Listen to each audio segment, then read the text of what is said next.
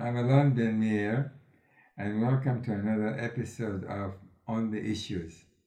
My guest today is Venera Kusari, Program Coordinator at the Advanced Consortium on Cooperation, Conflict, and Complexity at Columbia University.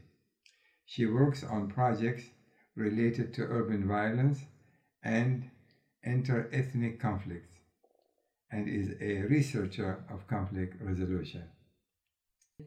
Yeah, but again, going back to the situation, when we look at so-called the root causes, we always talk about root causes behind radicalization, radical extremism. And there's so many similarities, be that in Kosovo, or be that in France, or be that in Saudi Arabia, or in Iraq, or in Syria. There's certain common denominators. Poverty is an issue. Lack of opportunities is an issue. I mean, there's so many things that all of these youth, Arab youth, Muslim youth, have in common.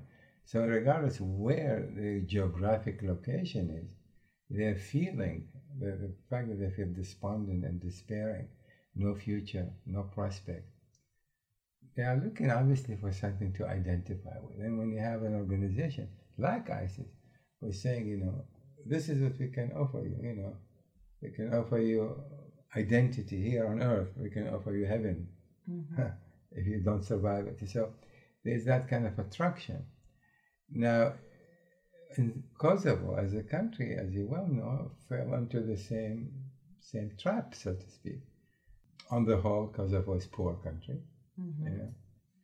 Unfortunately, European community failed Kosovo by not allowing it or making it possible, I should say, for Kosovo to integrate fully into the European community. This is a factor.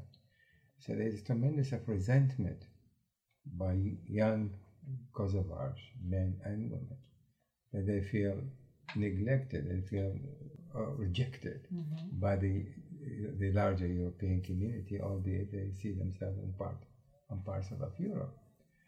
So there are these kind of elements, and of course lack of opportunities, and so when some country like Saudi Arabia is coming and is offering all these dargis a lot of money, presumably providing opportunities, when in fact their main focus is not on a new project, infrastructure development, building hospitals are necessary, but building more imams by far than any regular school for that matter. And so the Kosovars, in my view, please correct me if you think I'm wrong, that is, they've been sort of between the hammer and the hard rock. On the one hand, Kosovo, the community there, were secular, want to be secular. The majority are secular. That's what they want to be. But then they are forced almost to make a choice. They want to be secular and have nothing, or practically nothing, or should I join the ranks of the extremists? Maybe I have something. I think that's what I sense taking place. I know. So what's your that's take? and the way I see it in this example, in Kosovo's example, everything happened gradually, and for me, I can see it like a movie. Yeah, it's quite sort of clear to me, and I can measure it in time, which is the last 15 years, how it happened.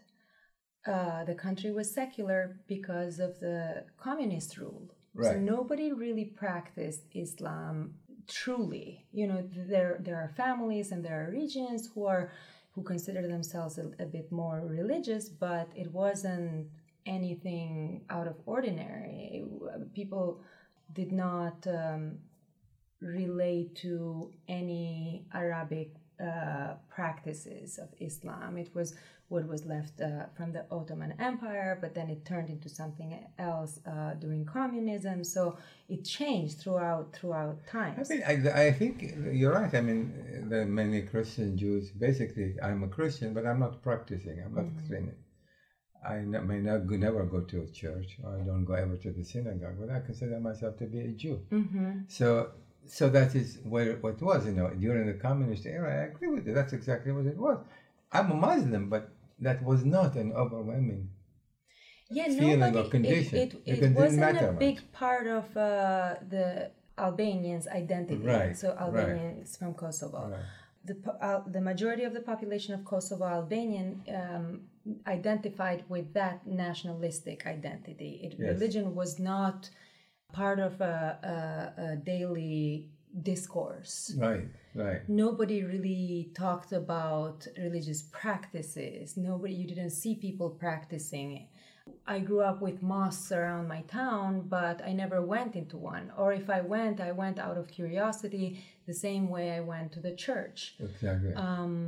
We practiced a couple of holidays a year. It was just sort of something to do. Mm-hmm. But most of the people who I know were like that. And then, so during the war of the 90s, 98, 99, or after the war, when all the humanitarian organizations came to Kosovo, a lot of organizations from Saudi Arabia. And I remember vividly how much was talked about it amongst people. People were saying, why are these people building us mosques? The entire towns are burned down and we are living in shelters. Why are they not helping us build homes? Exactly. This was the daily discourse amongst people. Yes. They were concerned. Why? What is the urgency about building mosques? We don't even pray. We don't even practice. We don't go to the mosque. So what's the urgency? It was a mystery to the people of Kosovo. Exactly, yeah. And so in the beginning, it was that just feeling of surprise. Who is coming here? How are they helping us? Which organizations? Is it the European Union or the United States, or now there are these Saudi organizations?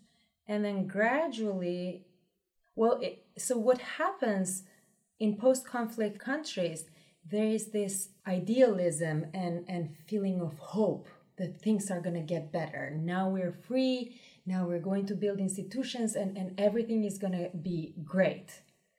And then a year goes by, 2 years, 3 years, and the reality sinks in. And people start to realize that, actually this is just as bad as being in war. So don't you think this, to a great extent, can be attributed to the fact that collapse of the Soviet Union, the United States had a great opportunity after all, the US was the savior, that went there to liberated Kosovo. And it was quite limited, the assistance that the United States provided, that is post the war, post the conflict in Kosovo, in terms of economic development. How much of that? That is, in my view, correct me if you think I'm wrong, in my view, what happens there is that the Saudi agenda is obviously different agenda than the United States agenda was there. So there was a lull, there was a gap, there was an opportunity to put some money. For them, that was the place to put it, in a religious institution. Whereas that was not balanced, at a minimum balanced, by assistance coming from other sources, the United States, European community, to build the kind of infrastructure, to build the kind of institution, secular institution, that the Kosovars needed very, very badly. So it was a lack of understanding that particular society from the United States. So yes, it was seen, it was welcomed by the people of the United States because the intervention was needed in the eyes of the Albanian population. Just as Syrians, if you ask Syrians now, they want the U.S. intervention because that's the last resort. And so, but what happened then, the United States intervention also brought with it its own ideology and its own values. The democratic and democratic values, whether directly or indirectly. Directly by supporting institutions to build democratic policies. Constitution was made democratic. It was composed outside, and it was implanted in the Kosovo government. Well, it's the same mistake, exactly. They bring in a political system, democratic form of government, but that not concerning themselves that there is no democratic institutions on which to base political democratic form of government. Yeah. And that is what was missing. So do you agree that the United States did not invest, the European Community did not invest in these institutions so that to support any kind of democratic form of government? That was lacking. To support, yeah. Yes. So, but how does the support look like? I think that's where the international community still is challenged on this point. Like, how is it enough to just go in, support building the institutions on paper, bring in organizations, bring in people from outside with your own ideas and your own values? Is that enough? Or do you need to work with people in a way that speaks to them? Do you ask them, how does the democratic process or democratic values, how does that look like to you? Exactly. And then build from that. Exactly. Not as opposed to what democratic system is in the United States or elsewhere in the EU, and that's the only right way to be transported elsewhere. Precisely. So that's in one way, it's the direct imposition, so to speak, of democratic system. And then the indirect way is through media. So you have a population glued to TV, watching American programs, American Hollywood movies and reality TV, and so you're creating an entire population with a certain set of values, and in a place that is so fragile and so vulnerable. Yes. All of these forces are confusing. So in one hand you have Saudi Arabia, who is building these mosques and providing temples for people to go and feel good. And then in one hand, you have the United States and European Union who says, you've lived, in communism and you weren't allowed to practice your own religion. Now, you have the freedom of speech and freedom of religion. And so you're free to feel however you want. Yeah, this is exactly the problem. Without creating the basis for people to understand, what does that mean? What does freedom mean? Yeah, first, in my opinion, I think investment in education is the primary goal. Well, this is one of the pillars of, if you want to sustain a democratic form of government, you have to have educational institutions that promote these concepts. But you're absolutely correct on this. The two critical points in my view, that is, we, the United States, as the Arab Spring, attempted to export our values, a political value in terms of the freedom, democracy. It's a recipe. We provided a recipe, but we did not provide the means by which, to practice, exercise this kind of recipe.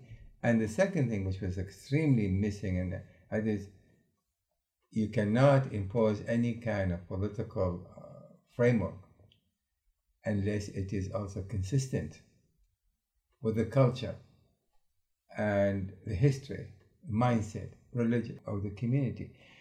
I maintain there is always a room that is, regardless of who the individuals are, what they believe in, there's always an opportunity to establish democratic form of government, provided it is consistent with their own values. That is, democracy is not coming one kind of color and one kind of frame. Democracy comes in many, many different forms. And what we fail as a country, the United States, we just have one single recipe. Have an election, now you're free, and then what? And that was The mistake was made in Egypt. The mistake was made in Libya. Just about everywhere, and nothing. Same thing happened in Kosovo. So that is the problem there. That is, with the best of intention, we provide as if this is a panacea. That is, yes, democratic form of government, but what kind and to what extent it is consistent with the values, with the tradition, with the culture. And there's always level of consistency. That is, one can complement the other, but it's certainly not like it is complementing one another in the United States or in Britain or France or someplace else. Yes. And that is, I think, where America failed these countries, be that Egypt, Libya, Kosovo, and many others.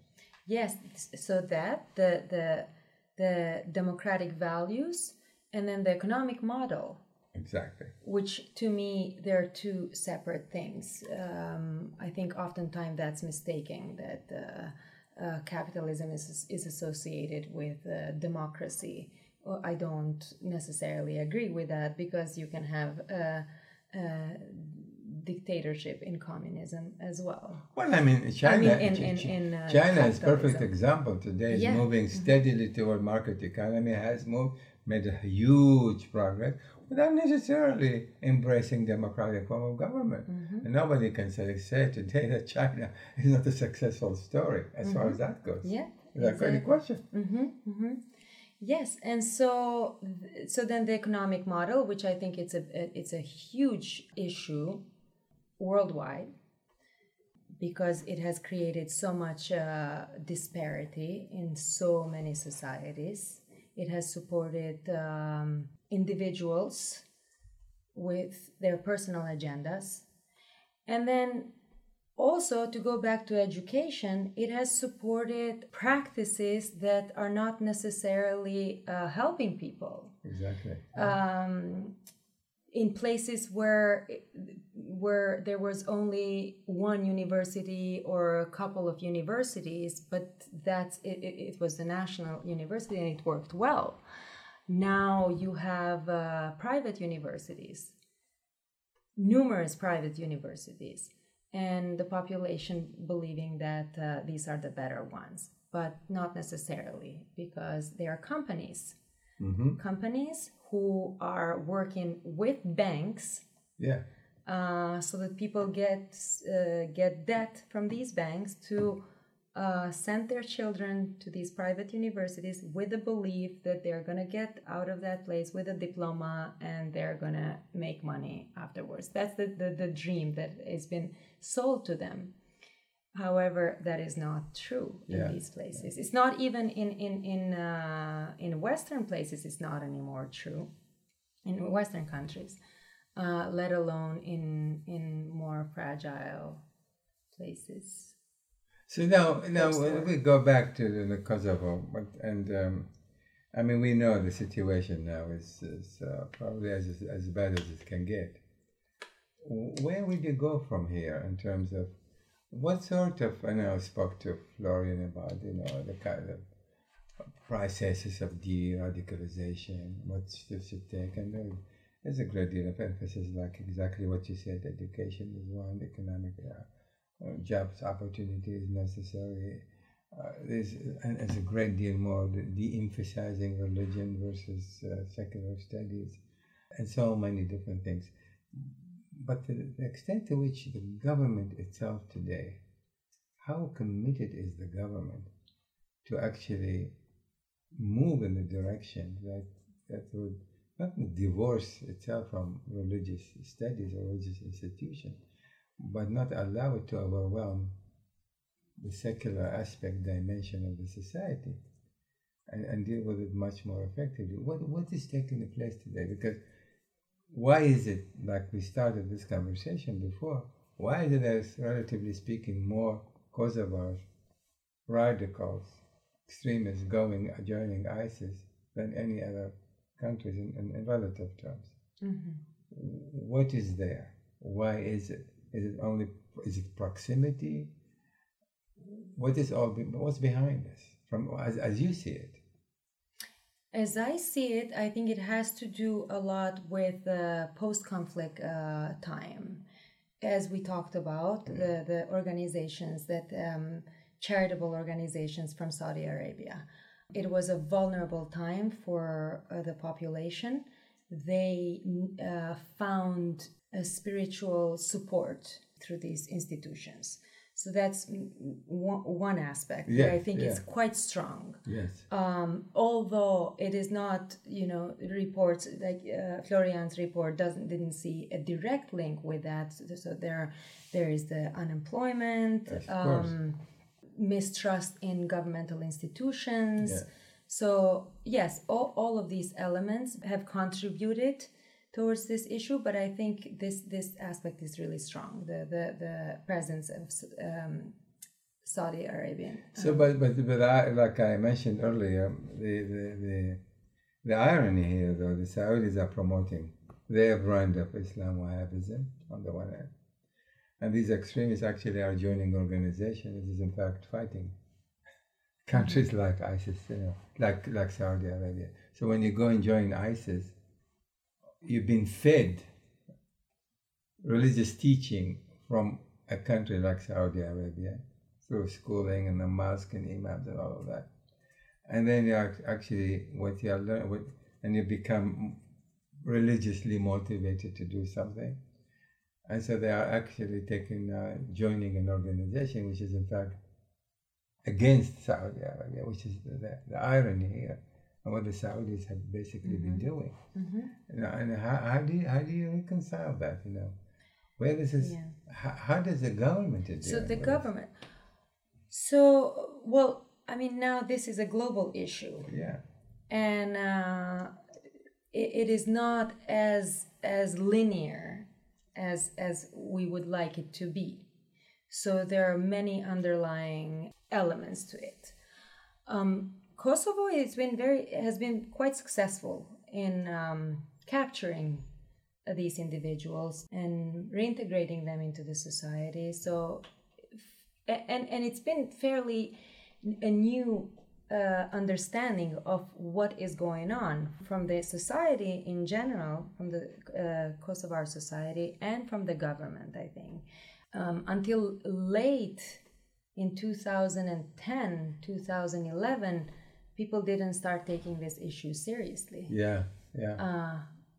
Even when some concerns were raised that there may be some aspects of radicalism, people didn't really see it as such. And so it was new.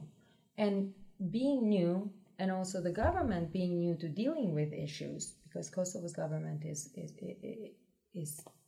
new. I mean, Kosovo is young. Of course, yeah. And it did quite a good job. So, but the problem for me, my concern is that it doesn't stop there. There are more young people being radicalized as we speak. We can't translate these dynamics as they're happening in numbers. So the issue is still there. And it's not just in Kosovo, it's in Bosnia, it's in Turkey, it's in everywhere. If we're speaking about this kind of radicalization, because radicalization is happening everywhere. And so it's that feedback loop that we're seeing, fear breeding fear through refugees. And so now we're seeing radicalization even in Western countries, such as right-wing parties in Germany and Britain and even here. Yeah. So, but if we're focusing on why ISIS, why Muslim populations, in Kosovo, it's not a big concern yet, but it's good to be aware. This is the way I see it. It can become a problem. We'll return to our conversation with Venera in a moment. As a reminder, you can sign up for my mailing list on my website, alonbenmeir.com. Follow me on Twitter at alonbenmeir, or download my articles to listen on the go from my SoundCloud page, soundcloud.com/alonbenmeir. But from what I understand, it is a problem. Perhaps not as acute as some people think, but it is definitely a problem. Now, Kosovo probably in this regard, for like any other country from where volunteers are going and joining ISIS, that is one way this is going. The flow will stop once ISIS is defeated. That is what is going to be. At one point or another, those of us, governments in particular, not the academic community, but certainly government. One way of trying to deal effectively with de-radicalization, one way of dealing with how to deal with the root causes. One of the root causes is the fact that ISIS exists, that Al Qaeda exists, but unlike Al Qaeda, which is not concentrated in any place, at least ISIS is in one area at this point. Yes, they have now cells just about everywhere. But what I was saying all along is that as long as ISIS is not defeated, and the sooner the better, we're going to continue to see the growing process of radicalization going on. Which means if we want to stem that, at least beginning a process of reducing the number of radicals who are joining these kind of a group, is destroying ISIS to start with as one entity. And that is, I think, in my view, the United States and made a terrible mistake by not talking about the impact of radicalization in Europe and the United States and elsewhere, but not also realizing that the longer ISIS is in existence, the more radicalization we're going to see. That is, I'm not going to join an organization that doesn't exist. You see, but now ISIS has already been able to establish so many cells in so many different places, and the longer the war against ISIS continues, the worse. Even after it's defeated, we're not going to see an end, of course, to terrorism and radicalization in Europe and elsewhere. So that's, in my view, is a terrible mistake. The United States allowed this to fester, and allowed this ISIS existence to go for as long as it has. But so, the United States also has played a part in the creation of it. No question. With the intervention from the intervention in Iraq and elsewhere, so it continued since that time. Yeah. So it played a direct role. No question. So we cannot look at ISIS just as an entity in itself. So we have to go back and see how it was created and where we stand now, not solely in these, look at where the radicalization is happening and where the numbers are rising and going to attack these numbers. No, this is dealing with a symptom more, no, absolutely. Look, unfortunately, the United States, I agree with you 100%. We, America, created. But it's continuing now. It's continuing with the problem of refugees, because although we have to look at refugee issue separate from the ISIS issue, they are somehow interlinked. And so this fear of accepting the refugees in the United States or in other Western countries is also feeding the ISIS ideology, and is actually helping the ISIS to recruit even more, because the more isolated you keep the Islamic populations, the more chances are that ISIS is going to penetrate into these vulnerable populations. No doubt. So what is needed now is the ideology of open heart and open mind to prevail, because this is where we stand. It's a global discourse. We can see specifically, we can talk about specific instances and examples, but at the end of the day, it's global, and the efforts should be global. So Kosovo, yes, the government of Kosovo can tackle the issue on its own, and it should, but it cannot do anything if it's not part of the global This is a global campaign to deal with it. Yeah. You're so right. Us, and I agree. We, America, created the problem. It's going to Iraq, fighting completely a war of choice, unnecessary.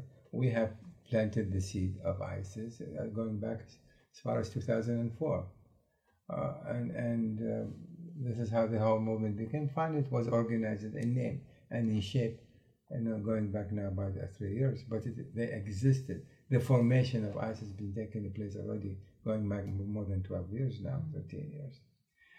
And the problem is that, whereas President Bush created the problem in the first place, what Obama, by doing little, specifically what's happening in Syria, he allowed this problem to fester, because exactly what you said, the refugee problems and all of that, that is failing to intervene early on in Syria, failing to intervene to prevent the catastrophe that took place there, that precipitated the refugee problems nowadays.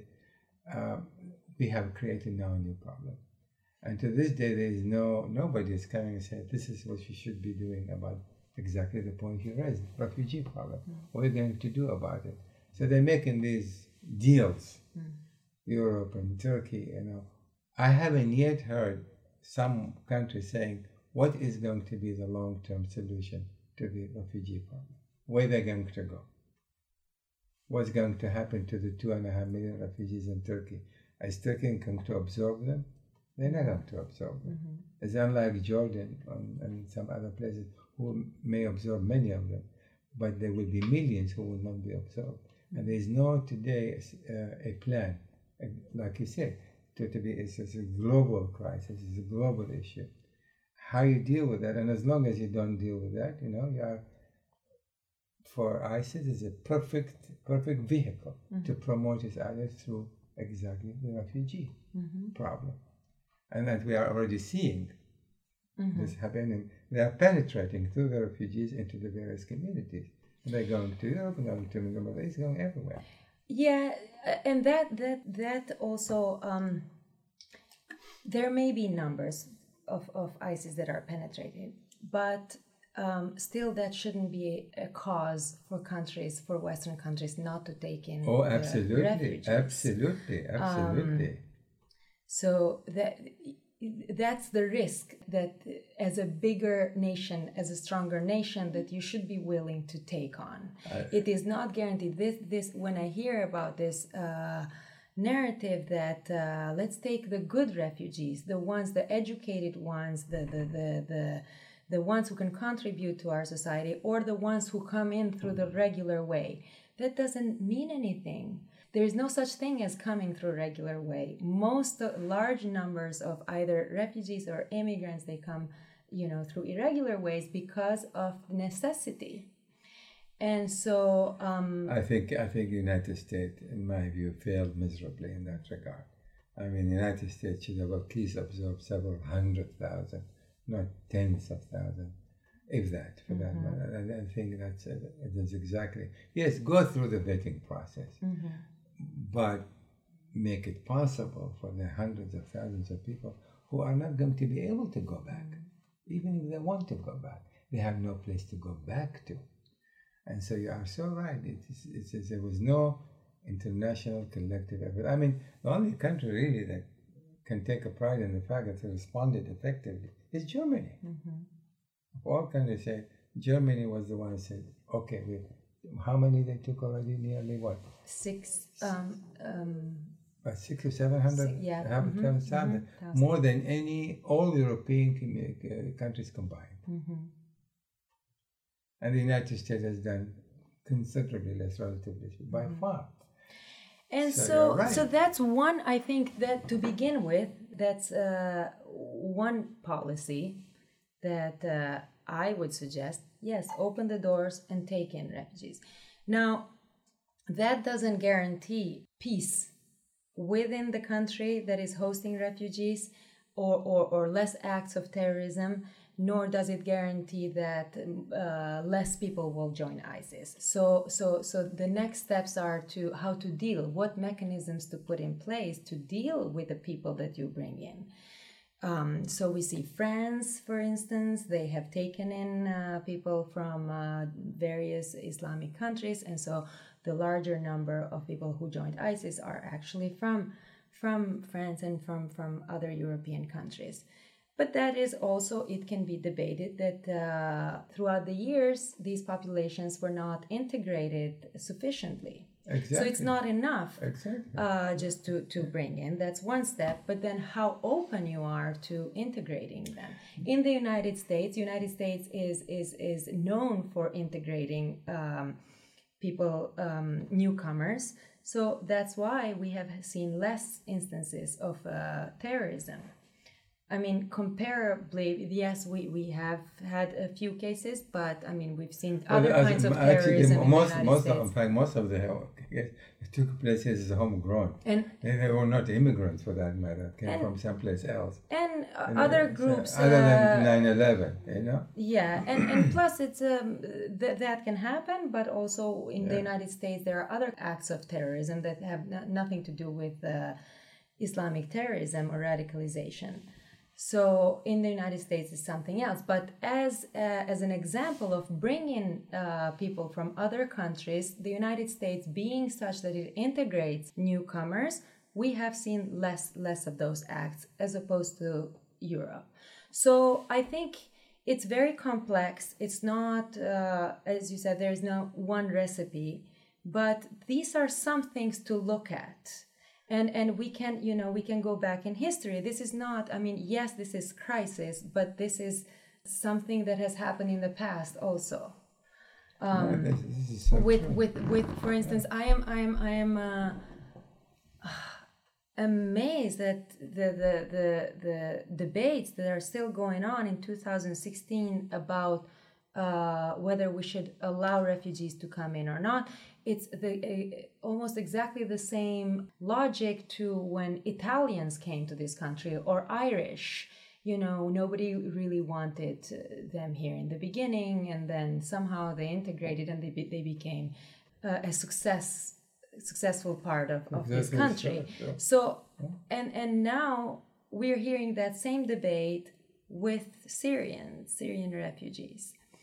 Well, all you have to do is hear what Trump has been saying and nauseating for that matter. Going back, but using the word integration is so critical. Having European experience has been, they've suffered from domestic terrorism even before ISIS, rise of ISIS for that matter, and before some of these wave of refugees actually hit the European continent. So they have failed in the past to integrate their Muslim communities, be that in France, that the largest Muslim community, be that Britain, they failed to integrate them. And now I think the Germany has learned some of these lessons, that if you're going to bring these people, you're going to have in place programs and the proper funding of integration. How do you make sure that they are not going to be all settled in one community? How do you spread them within the general population? What sort of resources you're going to provide? What sort of education? That is all the elements that's going to help individuals to be integrated and feel as soon as possible part and parcel of the new environment, of the social and political environment in which they've been thrusted to. But again, I feel so. I know I'm bad, but I feel terrible that the United States, listening to what's going on specifically in the presidential campaign, that talking about people like Trump talking about the way he's talking about the Muslim and terrorism, and we're going to stop Muslims from doing this and all of that, when in fact the United States does not stand out as the model in dealing with these global crises today. No one can and no one will. So we have also a major crisis of leadership, a crisis of the will to do something. That just require massive resources and effort, but it's inevitable if you want to deal effectively with radicalization, and at least in 5, 10, 15 years down the line. It's not going to happen tomorrow. So. Yeah, that's why I think we need to, if I can say, there's some sort of a paradigm shift into how we see things. How are we viewing this crisis in 2016? It is a new crisis, but we have examples that we can learn from. And and what sort of makes me sad is that this fear is this feedback loop, like fear, from 15 years ago when the United States intervened unnecessarily in Iraq and created this whole mess, and then now another mess is being created with that political parties radicalization in Western countries. So fear is feeding on so many corners, and so I think what needs to happen is to just step back and look at things more broadly, and not get entrenched into these two opposing views. From what I'm understanding is that people are either liberals or conservatives. Everywhere, not just here, but everywhere. So you either are a big supporter of any liberal policies, or you are completely against it. And so that's all that's going on, nothing in between. I don't see anyone coming out speaking from a position of pragmatism or more rational thinking, where we just move beyond of what is happening and look at all of these issues as not as them versus us, but something that we're all part of. Yeah, I just want to bring it to one point back to Kosovo. What would you do? I mean, there are these problems exist today in Kosovo, and let's say your government is telling you, please tell us what other recipes can we employ to begin a process of ameliorating what we are faced today with radicalization. What are some of the remedies, the practical remedies would you suggest? Can you stop the Saudis from pouring money, or the Gulf state? Actually, the Saudis are putting less and less money, but the Gulf state are making up for that money coming into these religious institutions. So, what kind of steps would you suggest need to be taken to begin ameliorating the situation in Kosovo? So I don't know. I guess I would have to be a politician. No, that's why I don't want you to be a politician. I want you to be practical. Yeah.